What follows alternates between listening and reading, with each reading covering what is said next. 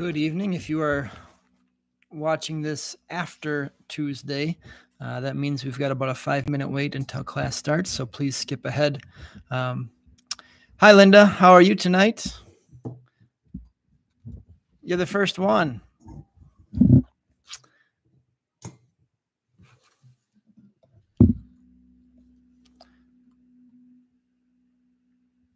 Good. Glad you're with us tonight. What a beautiful day it was, right? Another nice day. It's been awful nice lately. Hi, Melissa. How are you? I'm just realizing I didn't confirm times here. I'm going to write a note, make sure I do that after. Oh, nice. Where do you go for that, Melissa? My kids really like that too. Where do you go? Someplace local, I assume?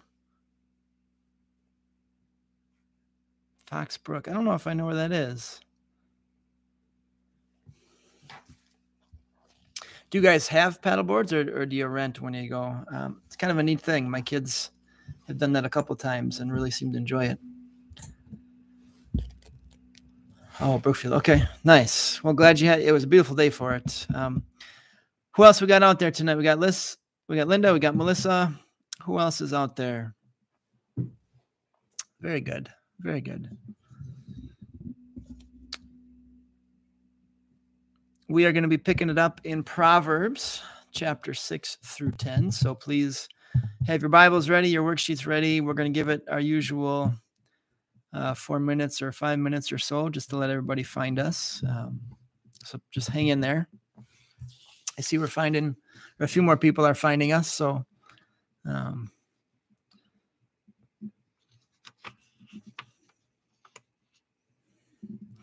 whatever you did this week, Linda, it worked.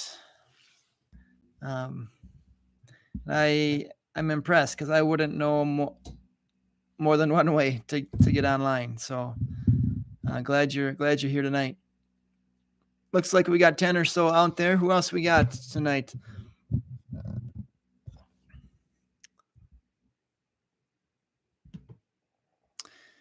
Glenn and Jane and Jean and Joan are all here. Good evening to the four of you. Glad you're with us tonight. No Brewer game tonight, Glenn. Glad you're with us tonight. Brewers are not exactly tearing it up here lately. Hi, Marge. Good evening and welcome. Glad you're here tonight. Like everybody else, hope you had a good day. Sounds like so far so good. It's that time of year again. School registrations are happening and going to be starting classes really soon. Hard to imagine. Hi, Joanne. Well, glad you're here either way. Glad to have you with us tonight. Jane says Glenn went yesterday. Well, glad he's home tonight. They are, and I don't know, not looking so good here. Yeah, the whole Kufal clan. Good to see them all here. Gonna give it a few more minutes, so just hang on, and we'll be ready to go. Gonna be starting in Proverbs chapter 6. You had the worksheet ahead of time, so Joel is here. Hello, Joel. Glad you're with us tonight as well. As we maybe wait for everybody to log on, I think I'm going to hopefully next week email out to everybody a schedule for the fall. I'm going to have potentially two kids in high school athletics this fall and would like to get to events, and some of them are going to be on Tuesday nights. So there may be a Tuesday once in a while where I'm not available. So I'll get that schedule out hopefully in the email next week. I know the next week or two yet we're okay. So just be aware, be watching for that in your email. We'll plan to go straight through the fall here, but there just might be one or two nights where we'll need to have off. Hi, Pam. Good evening. Welcome. We're going to give it 2 more minutes here, and then we'll start. So hope everybody's ready to go. She'll find out tonight, Joanne. Micah's running cross country, and then Grace will find out tonight about volleyball. So we'll see. We'll see.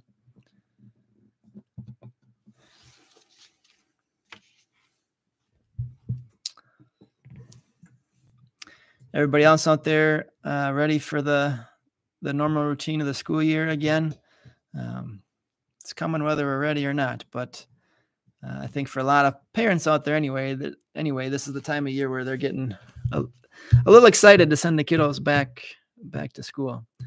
At least that's what I've been hearing here the last couple of Sundays. So, all right, another minute here and then we'll get going. Looks like we got most of the normal crew tonight, maybe missing one or two yet. So we'll give them another half a minute here and then we'll get going.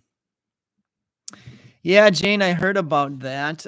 It's weird because we had somebody upstairs running the equipment. Somehow it didn't make its way to YouTube, but I'm not sure. I let Nick know, or he's aware, and I don't know. They can maybe figure out what happened there. It wasn't for lack of trying. We had somebody up there in the booth. So, all right, Ron and Joan are here. Joe and Marlene are here just in time. We're gonna get going here, and we will say our prayer, and then we'll be ready to go. All right, let's pray.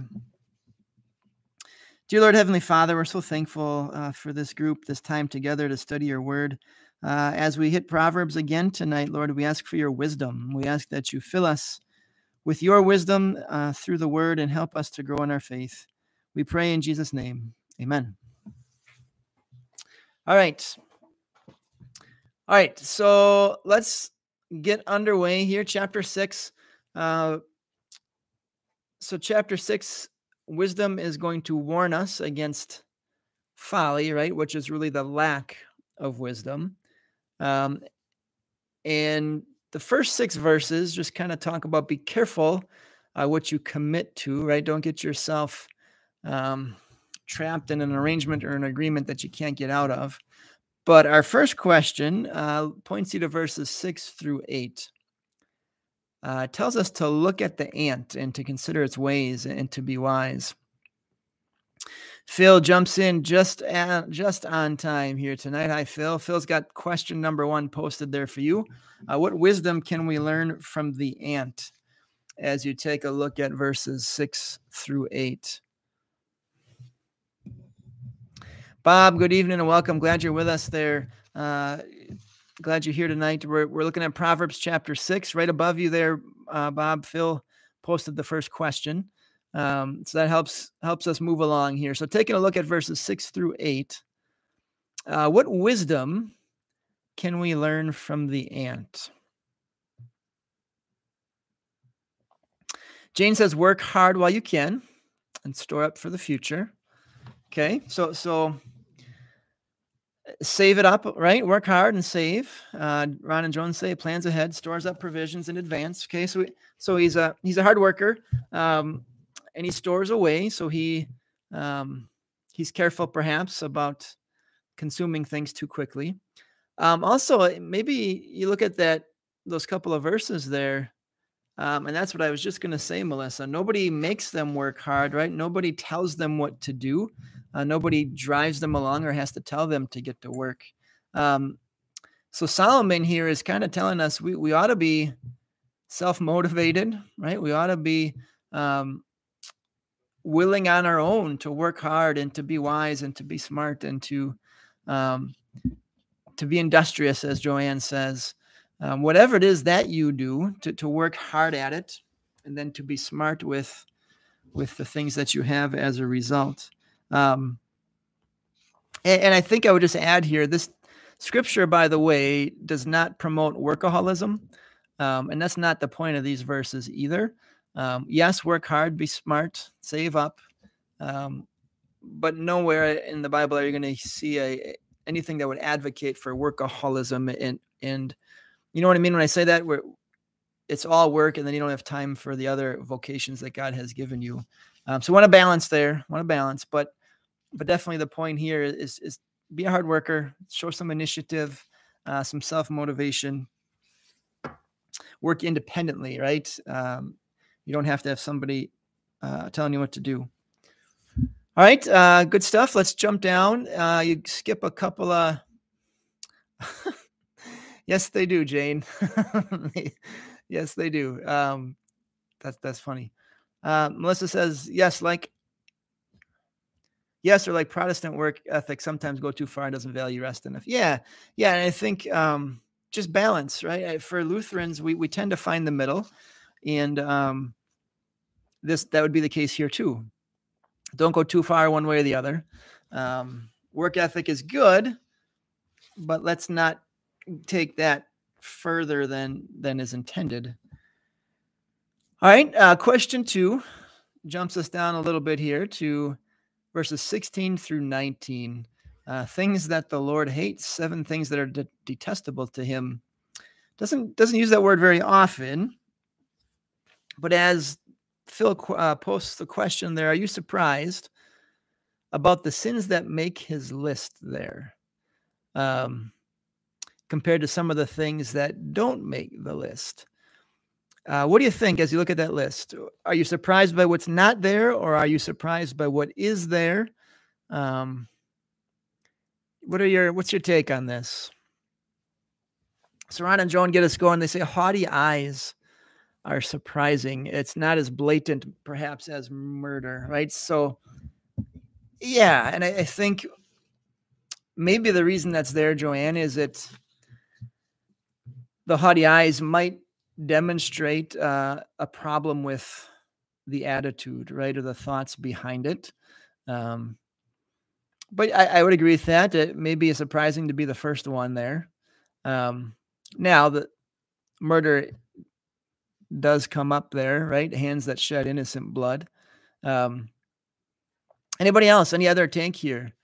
Yeah, they absolutely do indicate pride. And Scripture has a lot to say about the sins of pride and the temptations there. So I can't argue with it being on the list, right? But maybe a little bit surprising that it's the first one. Yeah, and Jane, I think that's a good takeaway. You know, I think a lot of us as a society, we're rightfully, we condemn some of the action, but the thoughts and the words tend to go unnoticed or be downplayed. And you look at Solomon's list here, and there's thought and there's word that are included here.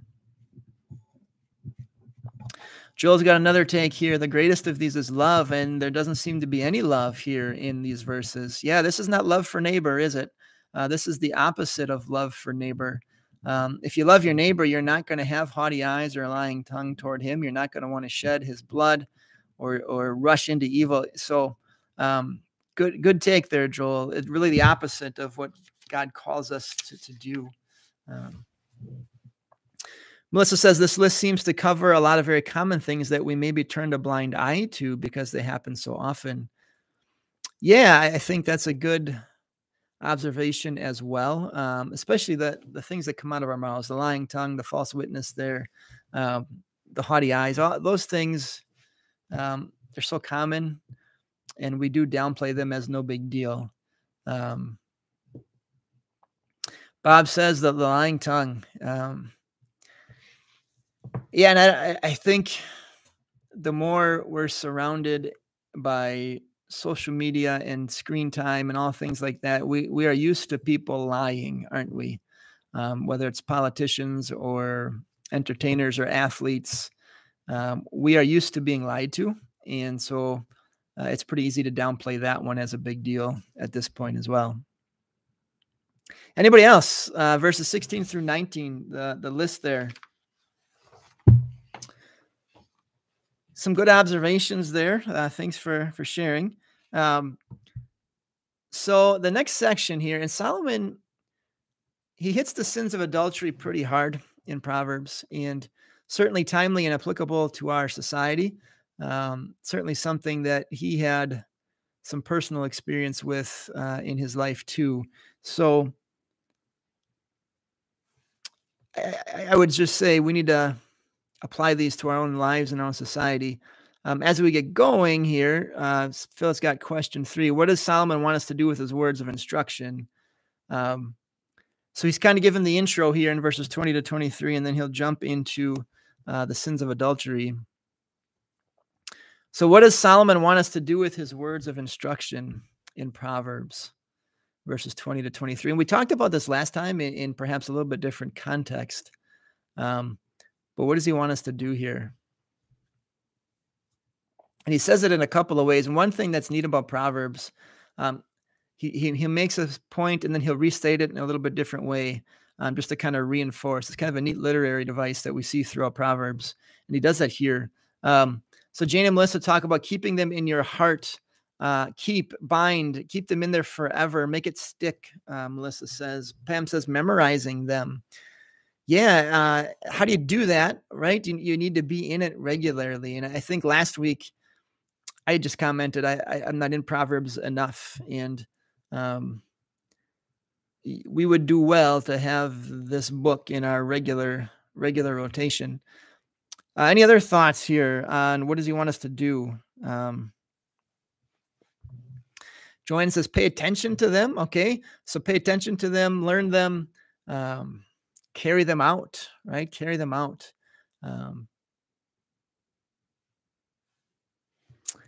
Yeah. So that's a good question, Phil. Yeah. So you'll see, they call them phylacteries, right? You'll see, and it's not just from this chapter. There's other Old Testament chapters that talk about that. So they'll have phylacteries at different parts, at different places on their attire where they'll tuck Bible passages in there. And God's point, Solomon's point here certainly isn't, not that you can't write it on a Post-it note and slap it on your mirror, but his point is to internalize these things, right? His point is to learn them inwardly, digest them, take them to heart, store them in heart and mind, right? That's his point. The danger, of course, in just writing them down and posting them somewhere is that we never think about them. I found that over the years, if I write down a passage and put it somewhere visible, first couple of days, it strikes me, but eventually you get used to where it is and you don't even think about it anymore. Yeah, I don't know, Ron and Joan, I'm sure that it does originate in Orthodox Judaism, but it sure could be in the Catholic faith as well. And finally, there are so many, it's in the Lutheran faith too, right? We have little things like this with passages on them that we keep. We have little bookmarks with passages on them, right? We have similar things in our lives. If you'd go in my house in the living room, there's a picture with some Bible passages on it. We do similar things. But again, all that outward stuff is okay, but it's not really the point. He wants us to take it in inwardly. Anybody else on that? So then you get into 24 and he's blunt, right? And he just talks about the perils, the dangers of adultery. And he doesn't mince words here, right? So a lot that could be said. The question number 4 says, how does Solomon compare and contrast stealing with adultery? You might not necessarily make that connection right away, but I think Solomon's onto something there. How does he compare and contrast those two sins? Any thoughts on that? How does he compare and contrast those two sins?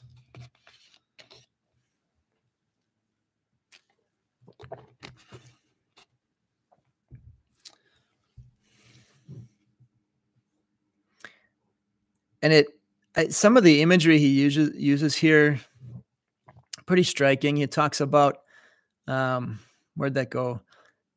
Playing with fire, right? Scooping coals into your lap. Just kind of a striking picture. So Marge says they're both going to be punished. Okay, yeah. So they both make us guilty, right? They both incur guilt and deserve punishment. Jane. So that's so that elevates one over the other in a sense, doesn't it?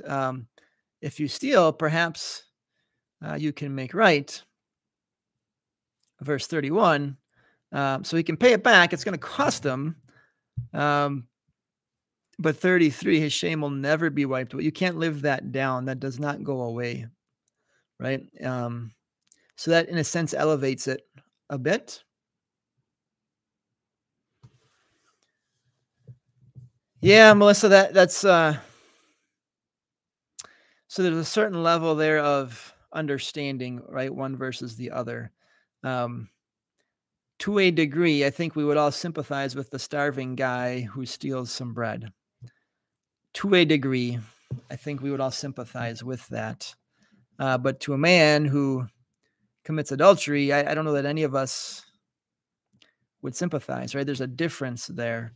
And certainly the husband is never gonna understand or be okay with it. All right. Anybody else? Any comments there on that section or that question? Anything from chapter 6? Give you a minute to ask. I'm going to turn over here to Proverbs 7 and we'll get ready for that. But anybody else comment, question, chapter 6?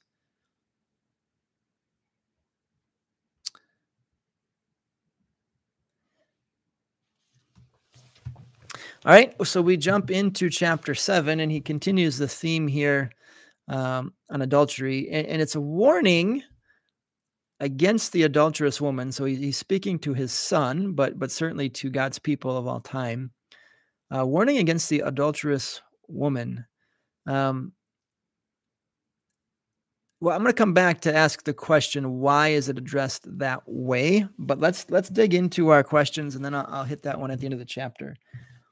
So in chapter 6, Solomon used various pictures to describe how closely we should bind wisdom to ourselves.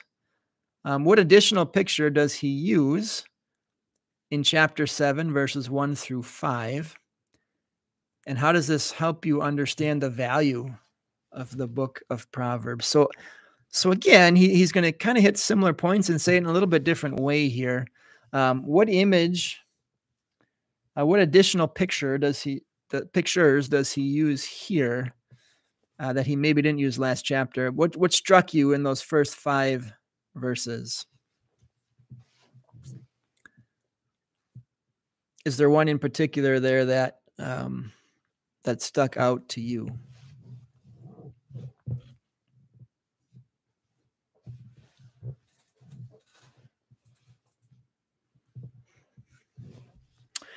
Hi, Judy. Good evening. So Judy says, write them on the tablet of your heart. Okay. The tablet he meant was not the iPad that most of you have, right? He had a different kind of tablet in mind. But the principle is the same, right? You are inscribing it, keeping it in there permanently. So I think that's a striking picture. What else? What else maybe sticks out to you here, verses 1 through 5? Yeah, Melissa, that one struck me too. You are my sister. You are my relative. There ought to be a close relationship. We ought to be familiar with wisdom. Wisdom shouldn't be this distant cousin that I meet maybe once in my life, right? Wisdom shouldn't be this thing that I never hear from until 20 years later. Ought to be close association. Yeah, Jane and Marge are on the same wavelength there. To guard them as the apple of my eye. That's a neat picture too, right? That's what we value most, the thing of value for us, to guard them and keep them as the apple of our eye. We are the apple of God's eye, right? We sing a hymn about that, and God encourages us to keep his wisdom as the apple of our eye. Good. Striking pictures here. Let's take a look at number 2. Phil says to store up my commands within you, verse 1. And Phil says he's thankful for memory work. I don't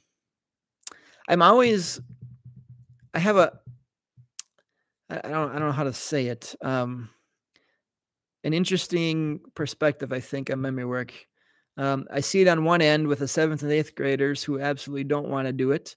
And if they don't go to private school, they don't know how to do it. Um, but then at the other end of the spectrum, when I'm in the nursing home or the hospital room, and they and the individual knows by heart the creed, the Lord's prayer, and so many passages and hymns, I see the value of memory work. I see the value of what Solomon is saying here. Um, so it's hard work. It takes time, but it is blessed work as well. Joanne says a sister would be protected. Aha, you are correct. And as I watch two brothers keep an eye on younger sister, that resonates with me. That's a good picture. We want to keep wisdom close by. Judy says it should be a way of life, a reminder of what's right. Good pictures here. A lot of good sermon illustrations that I think would serve well in these verses. I don't think I've preached on Proverbs too often. It doesn't show up in the lectionary very much. All right, let's go to question 2. Question 2. Once again, Solomon moves from the value of wisdom to its ability to keep us from sexual immorality. He presents a detailed and vivid description of how a young man who did not listen to the teachings of his parents became trapped by an adulterous woman and the tragic results. What value is there in such a vivid picture? So Phil's got the question there. I know it's a long one, so Phil's got it coming here. As you read and watch verses 5 through really just about the end of the chapter here, what is the value of such a vivid picture or example that Solomon gives? So right away, Melissa says it helps you remember it. Okay. Yeah, any good image or illustration will do that, right? So for sure, I agree with you there. Judy says it seems like an eyewitness report. Yeah, you're right. It's written like somebody who was there to see it or experience it or witness it for sure. I think, is it also easy? So Jane says it's to show how tempting this sin is, but how devastating it can be. Absolutely. And I think he paints a pretty realistic picture here, doesn't he? I think he describes a scenario that probably is pretty common today. I'm sure we see this play out in TV and movies, and I'm sure in life, right? That this is a fairly realistic picture, and I think it's an encouragement to not get caught up in the moment, to not be simple-minded about these things, but to be on the lookout, right? And not to let yourself get caught up into something that in the moment is probably pretty enticing. As Jane says, tempting, right? But how devastating it can be, right? The devil never tells you on the front end, hey, this is going to be really bad for you.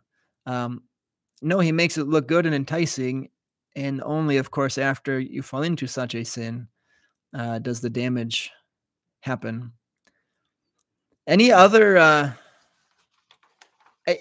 was anybody thinking of Joseph in verses 14 through 20? Anybody thinking of Joseph when he was working for Potiphar? Right. And I think that, again, is a realistic situation that people can find themselves in this world. So that makes it, I think, an effective illustration as well. Any other thoughts or questions on that one? How about number 3 here? What foolish thing did the young man do that contributed to his temptation? And yeah, the guy here is not off the hook, by the way. It's addressed to the adulterous woman, or it's a warning against her. And certainly she's the active party here, but in no way or by no means is the young man off the hook here. How did he contribute to the temptation? Yeah, all of you are on this one. Right? He time and place, right? Time and place. Walked right by her house. It is at night. And Judy, that's an interesting insight. She was prepared, so he must have done this frequently. Um, Again, you go back to chapter 6, playing with fire, right? Solomon said, don't do that. Football coach always used to say, nothing good happens after midnight, right? His idea was time and place. You're only going to get yourself into trouble at certain times of the day or night, whatever. And that's the idea here with the young man. He did not um, help himself by keeping himself out of a tough situation. Yeah, Joel, that's well said. Well said. It's certainly a blessing if you follow the user's guide, right, between husband and wife. But man, it can cause a lot of damage. And in our society, it's really, there's no restraint, right? In our society, um, it's almost encouraged to be out of control here. And you're right, Marge. He did listen, right? He didn't. He listened to her what she had to say. He didn't shut it down. So he did not put up much of a fight here. All right, good stuff. Anything else on chapter 7? Anything else on chapter 7? Oh, Melissa, that's good insight. Use some religious trappings to lure him in. Yeah, she had a way of selling it to. Sorry, I thought I was going to sneeze. She had a way of presenting it so it didn't look so bad, right? Giving him an excuse to make, in a sense. All right. Anybody, any other thoughts here? Chapter 7. Otherwise, we're going to go to chapter 8. Very much so, Judy, right? It's a two-way street, isn't it? And I think, I mean, let's state what it is. I think men are tempted in certain ways that are different than perhaps women are tempted. But women, but in your case, they're the men. They can often be very guilty of the same thing. So we need to warn both, right? We need to warn both. Absolutely. All right.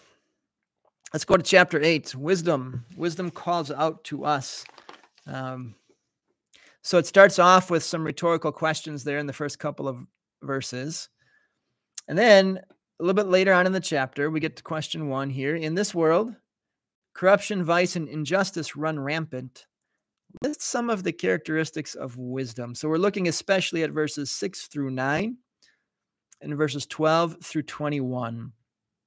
You're not going to name them all individually, but just maybe give us your favorite characteristic of wisdom from this chapter. What sticks out? What do you like? What do you appreciate here about wisdom?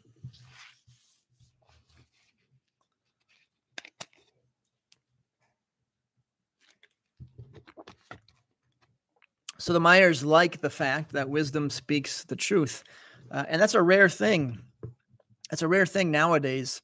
Truth is hard to come by. So to know that we have it in God's wisdom, that's worth its weight in gold, right? That is valuable. And Phil says more precious than gold and rubies and silver. So the value of wisdom. And isn't that something? It's free. I mean, most people will give you a Bible. Or boy, you can buy it pretty cheaply. But that just the value that is there, you can't put a price tag on it. Melissa says it's not hard to find, right? It's not hard to find. It's there in the Word. You just got to look for it. Go seek it. Marge says it hates pride and arrogance. Yeah, it's really the opposite, isn't it? Wisdom is everything we aspire to be, right? Not prideful, not arrogant, but maybe humble and kind and gentle. Jane says it brings sound judgment. And boy, yeah, that's the truth. You know, she says there's so many bad choices out there that can be made in this world, and wisdom leads us the other way. So definitely a blessing there. Judy says she likes verse 2. That when we're at a crossroads, wisdom helps us make a stand. Wisdom helps us choose a path.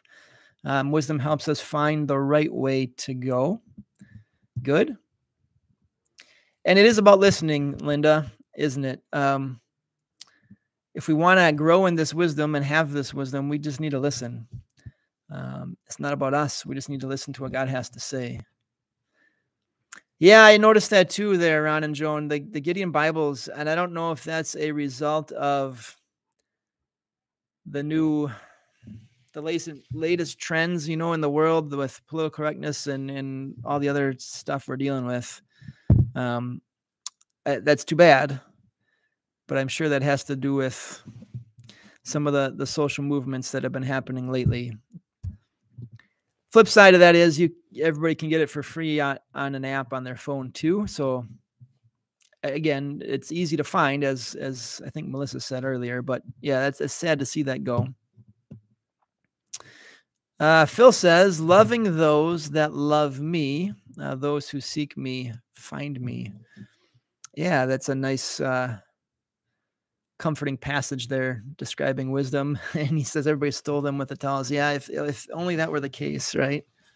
If only that were the case. All right, anybody else on question 1 here from chapter 8? I'm just gonna look through my notes here. I think you hit most of them here. Just the idea of understanding and counsel and guidance. So many people in this world are looking for that, and wisdom gives it. All right, number 2, is our biggest problem in life to know what is right or to do what is right? Explain that. And I'm especially asking you to look, well, I guess anywhere in this section. But is our biggest problem in life knowing what is right or doing what is right? Joanne says, not difficult to know what is right, but more difficult to do. Linda says, do. Everybody so far is saying doing is more difficult. I'm guessing we're all going to be in agreement on that.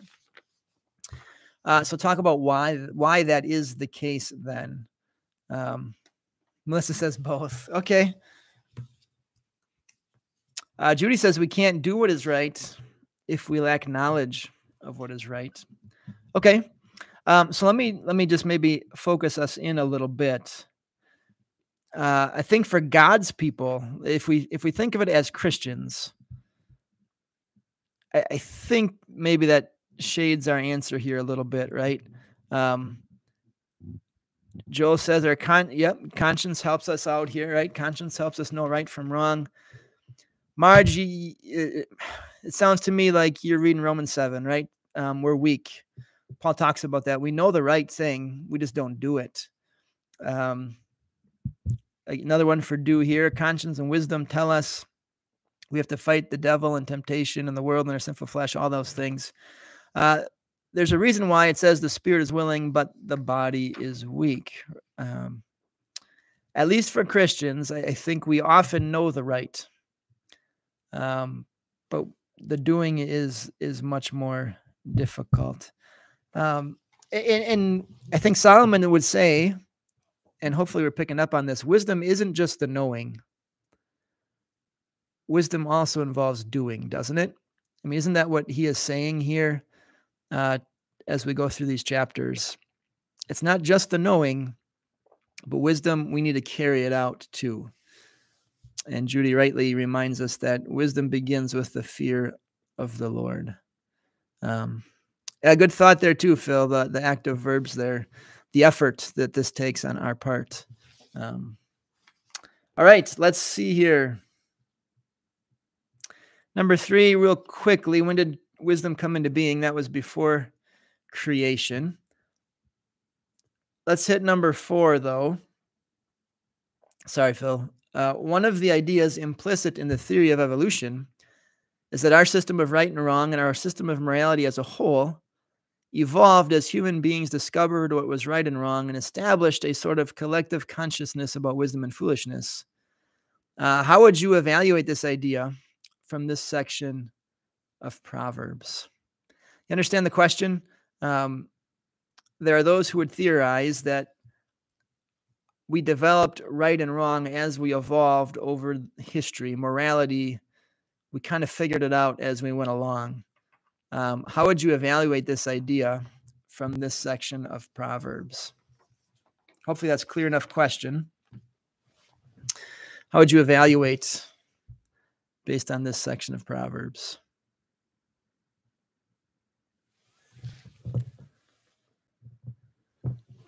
So the Kufal clan says that this wisdom of right and wrong existed before mankind.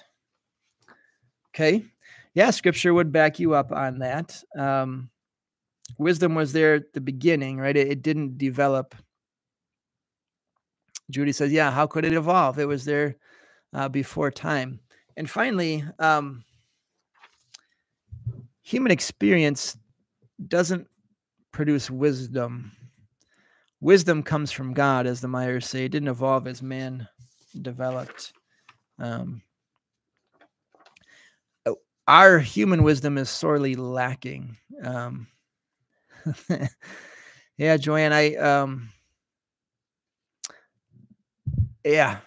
not gonna disagree. Oh, hi. Well, welcome back, Linda. Invite the guest to join us next time.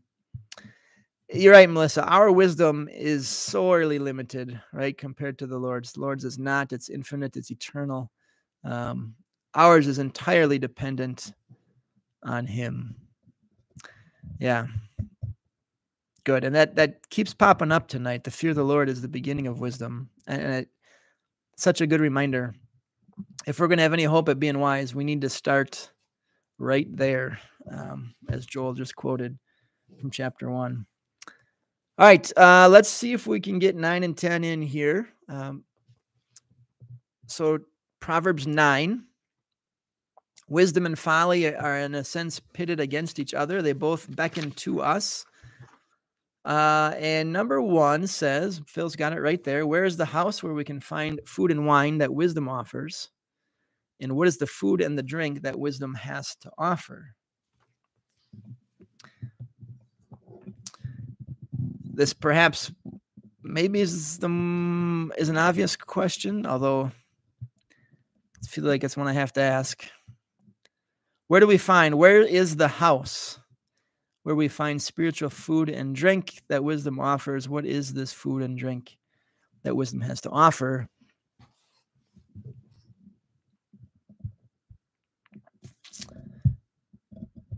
So it is, right? It is God's house, right? It is to be in God's house, to be in church, to be where the word is, right? The food and drink, it's God's word. It's God's word. Certainly, as New Testament Christians, we would throw the sacraments in there. Solomon didn't have those at the time, but God's word is the spiritual food that we need. And I know it's my job to tell you that, to be in church and to hear God's word. And I don't know how many ways a pastor can say that, but I mean, really, so much of life, I don't want to say is easy or better, but when we're hearing the word regularly, whatever we face, we tend to get through it so much better when we are regularly hearing the word. All right, let's hit question 2 here. In verses 7 through 9, Solomon encourages us to be wise people, to listen to his instruction. How do the wise and foolish differ here in how they listen to and accept wisdom? How do the wise and the foolish differ in the ways that they listen to and accept wisdom?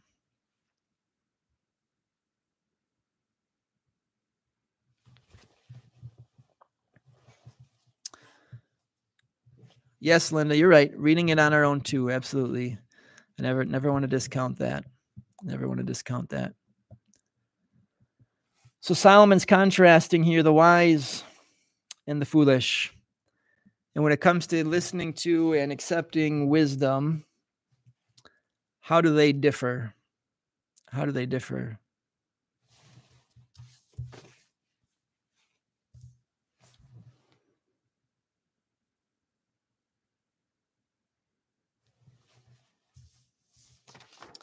All right, Judy says wise people are open to correction and live righteous lives. I tell you, hey, Dave, good evening. Dave's got that too. The wise accept criticism. Um, Myers say too in a similar way, the wise appreciate advice and correction. And I just have to say, I think it takes a certain level of spiritual maturity to be able to accept correction. That's hard for all of us, I think. And that's something to strive for, that ability to accept correction, rebuke. And you're all hitting on this, right? That the wise will accept it, the foolish will not. And the wise people are going to learn from it. And then Melissa says the foolish, they're just going to insult and abuse, and they're not going to learn from any of that kind of stuff. Bedelovs, Joe says that wise are eager to listen and learn. Love the one who tells them. Yeah, love the person who maybe gives me the hard truth. That's a tough thing too, isn't it? But there's love there for that person who can tell it like it is. Ron and Joan say pride gets in the way again. Yeah, that's really the hurdle here in a lot of these things. And Pam talks about its rejection versus receiving. And only by the grace of God, of course, do we accept and believe. But the fool rejects. Yeah, good things. Good comments here. Anybody else? Anybody else on this one? And so what's the result of this then? The wise grow wiser still, don't they? And then the foolish, of course, if it's possible, that just can only get more foolish. To he who has more is given, right? And to he who lacks, he how's the rest of that go? More is taken away. So humble attitude here on the wise, and just an eagerness to keep learning. Yeah, Joel, that's a good thought too. Sometimes that skill is a learned skill, or that trait is learned. To see people who accept criticism humbly with grace. Yeah, that's a person worth, I think, keeping an eye on. You're right, Jane, and it's sometimes it does take us a while. Yep, and Linda, I would say too, sometimes we maybe even have to show people how to do that. Sometimes we have to even show the neighbor, well, here, let me show you where John is. Let me show you how to find a chapter and a verse, right? Don't be afraid to show people either. All right, let's conclude here with chapter 10 tonight. Good stuff. Anybody have anything else? Chapter 9.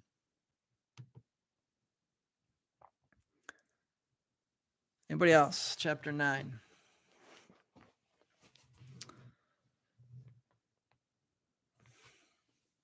Yeah, Melissa, we just talked about that the other night at a meeting, and I think especially nowadays, people who didn't grow up in a church have in general, not always the case, but in general, don't have a lot of Bible knowledge, and even as far as like how to operate and find their way through the Bible is a challenge for them. And I think some of us take that for granted if we've had it our whole lives.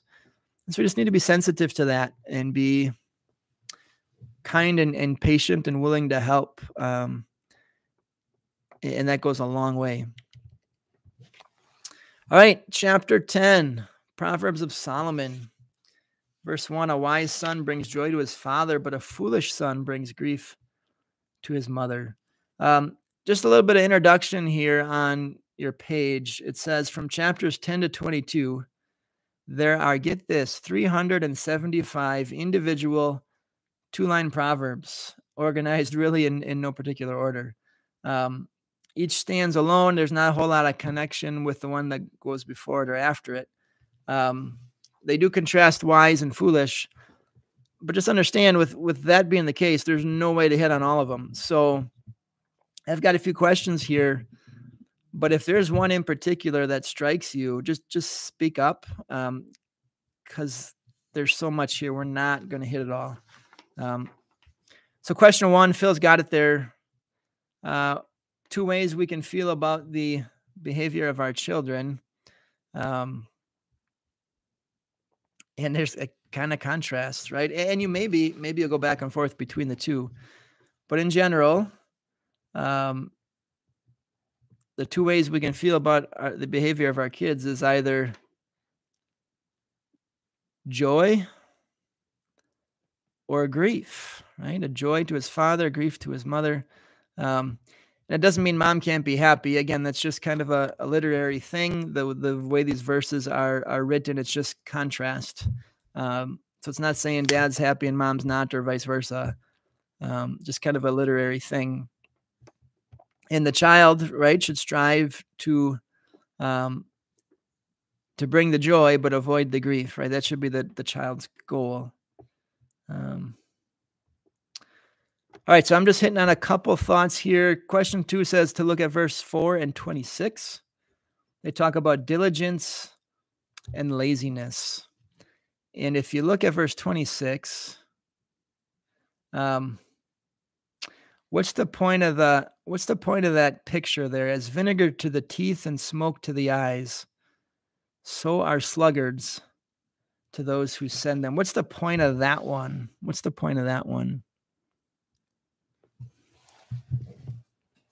Linda, that's absolutely true. And sometimes rightly and sometimes not.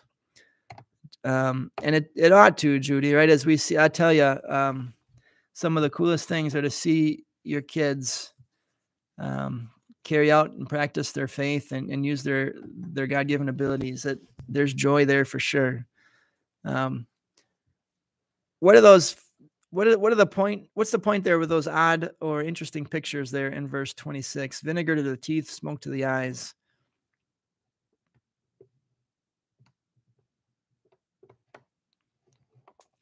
That's interesting, Joel. I guess I would agree with that. I think having all brothers and then a couple of boys of my own, I think, yeah, I would agree with that. Good insight there. Anybody else on question 2 here? Vinegar on the teeth. I don't think I even have a feel for what that would be like, but I definitely get the smoke in the eyes. Melissa says it's just a nuisance, right? It's unpleasant. It's annoying. And so, in other words, Solomon is saying, hey, don't be lazy, right? Do carry out your responsibilities. Do the things that you are asked to do. Take care of your tasks. Don't irritate your boss, your parents, whoever, right? Be diligent. Get your stuff done the way it ought to be done.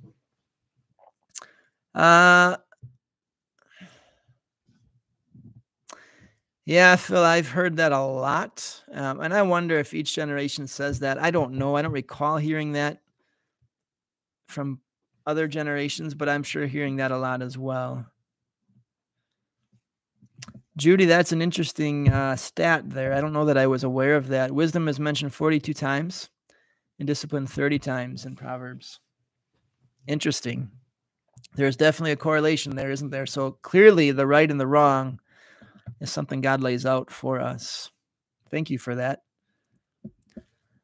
Number 3, Solomon often speaks about the speech of the righteous and the wicked. What do you picture in your mind when you read verse 8?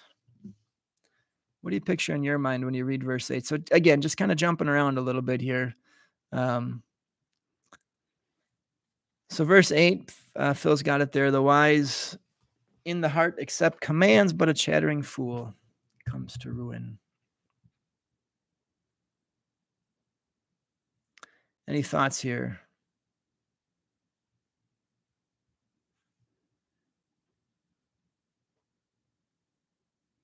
So what picture did you have in mind? And as somebody who teaches catechism, I maybe have one in my mind, but I'll let you guys go. So Melissa says, makes her think of people who talk a big talk, but there's no follow through. Okay. Yeah, I think that fits well. Um, all talk and no action. And Phil's backing you up there, Melissa. One thing to say it, another to do it. Jane says, chattering fool, making all kinds of excuses, but not doing things. Pam just says, be a listener. Be a good listener. Yeah. Yep. Yeah, ruin takes a while, Linda, right? This isn't necessarily instantaneous, right? That can take a while. Judy, yeah, 2 years, one mouth for a reason, right? That's good insight there too, Joel. Our sinful nature wants to justify. It doesn't want to listen to what God has to say. I think verse 8, the wise in heart accept commands. So if you picture a classroom and Jesus is in front giving you his word, are you listening and paying attention, or are you in the back chattering away and talking and not paying attention, right? That's the image that comes into my head, but just because I'm in the classroom. But I like what you guys have said here. It really makes the point. Lastly, at least the last one I'm going to ask is verse 12. Dave says the person who sincerely seeks wisdom is teachable. He recognizes he doesn't know everything about everything. He longs for good counsel. That is well said, Dave. Recognize, then that's hard too, right? Recognizes he doesn't know everything about everything. Man, and perhaps another quality there that comes with some spiritual maturity. We need to know that about ourselves. Maybe a similar idea there would be coachable. We have, again, kids trying out for sports right now, and that's kind of some of the advice we've been trying to give. Just be coachable, because that's huge. That willingness to learn needs to be there. Good. Thank you for that. Phil's got last question there. Have you experienced the truth of verse 12? And that's a bad question. It should maybe say, how have you experienced the truth of verse 12? You really shouldn't ask a yes or no question in a discussion like this. So take a look at verse 12. I'm going to assume we've all experienced it. Maybe a better question would be, is there an experience you can share, or is there a situation you can recall and maybe share something you learned from that situation? Or maybe just good practical advice for somebody else in life. How would you apply verse 12 to your life or to the lives of the people that you know? Again, I'm going to assume we've all experienced that. Kind of not the best question to end on, but hopefully you get it here. Ron and Joan have a great example. Listening to all of the political ads, so much hatred, dissension. I can't even, I turn the TV off. I can't do it. I can't listen to them. And it doesn't matter which side. If it's on the radio, I change the channel. Because you're right. All it is attacking. It has nothing to do with what they want to do. It's all about the other person. And I can't listen to that. So that's a good example. Linda talks about hatred. It's out there, right?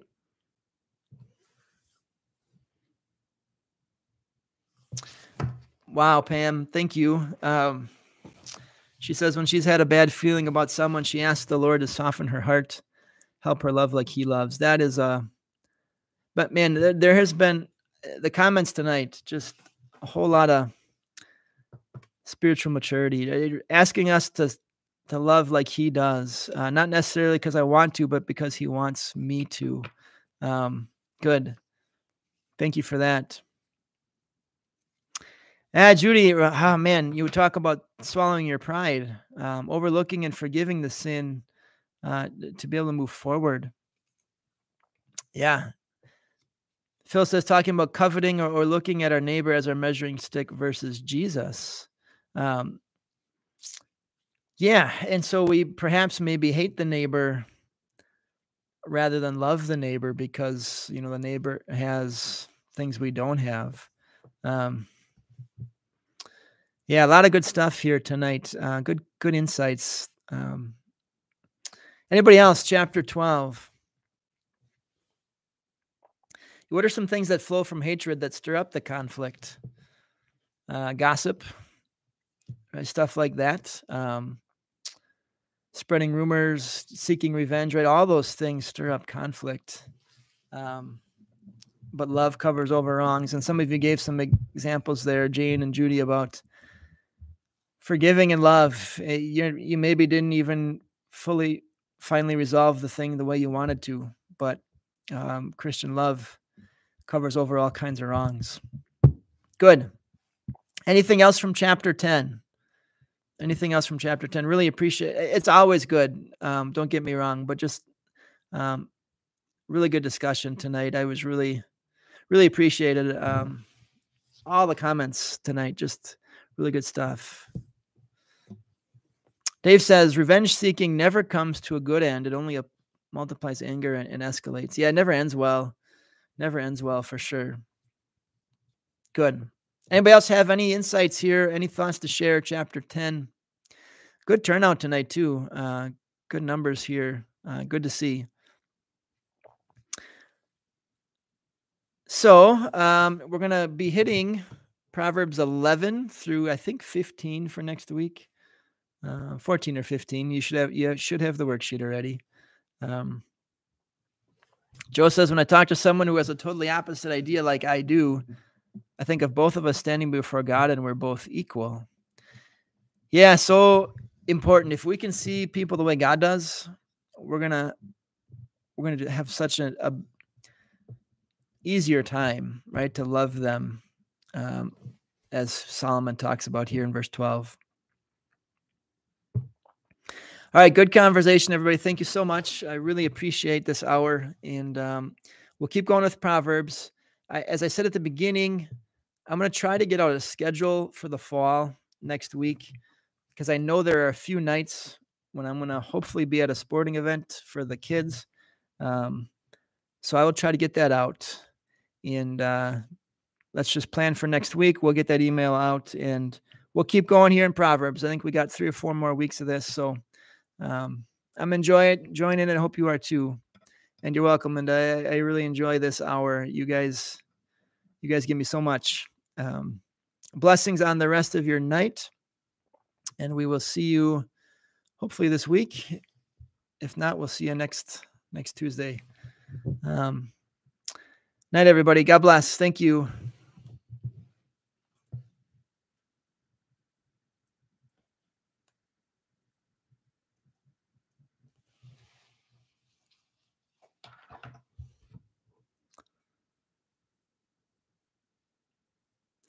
Yeah, Judy, it was good to see you too. That was a nice surprise. All right, everybody, I'm going to sign off. So God bless. Have a great night. We'll see you soon.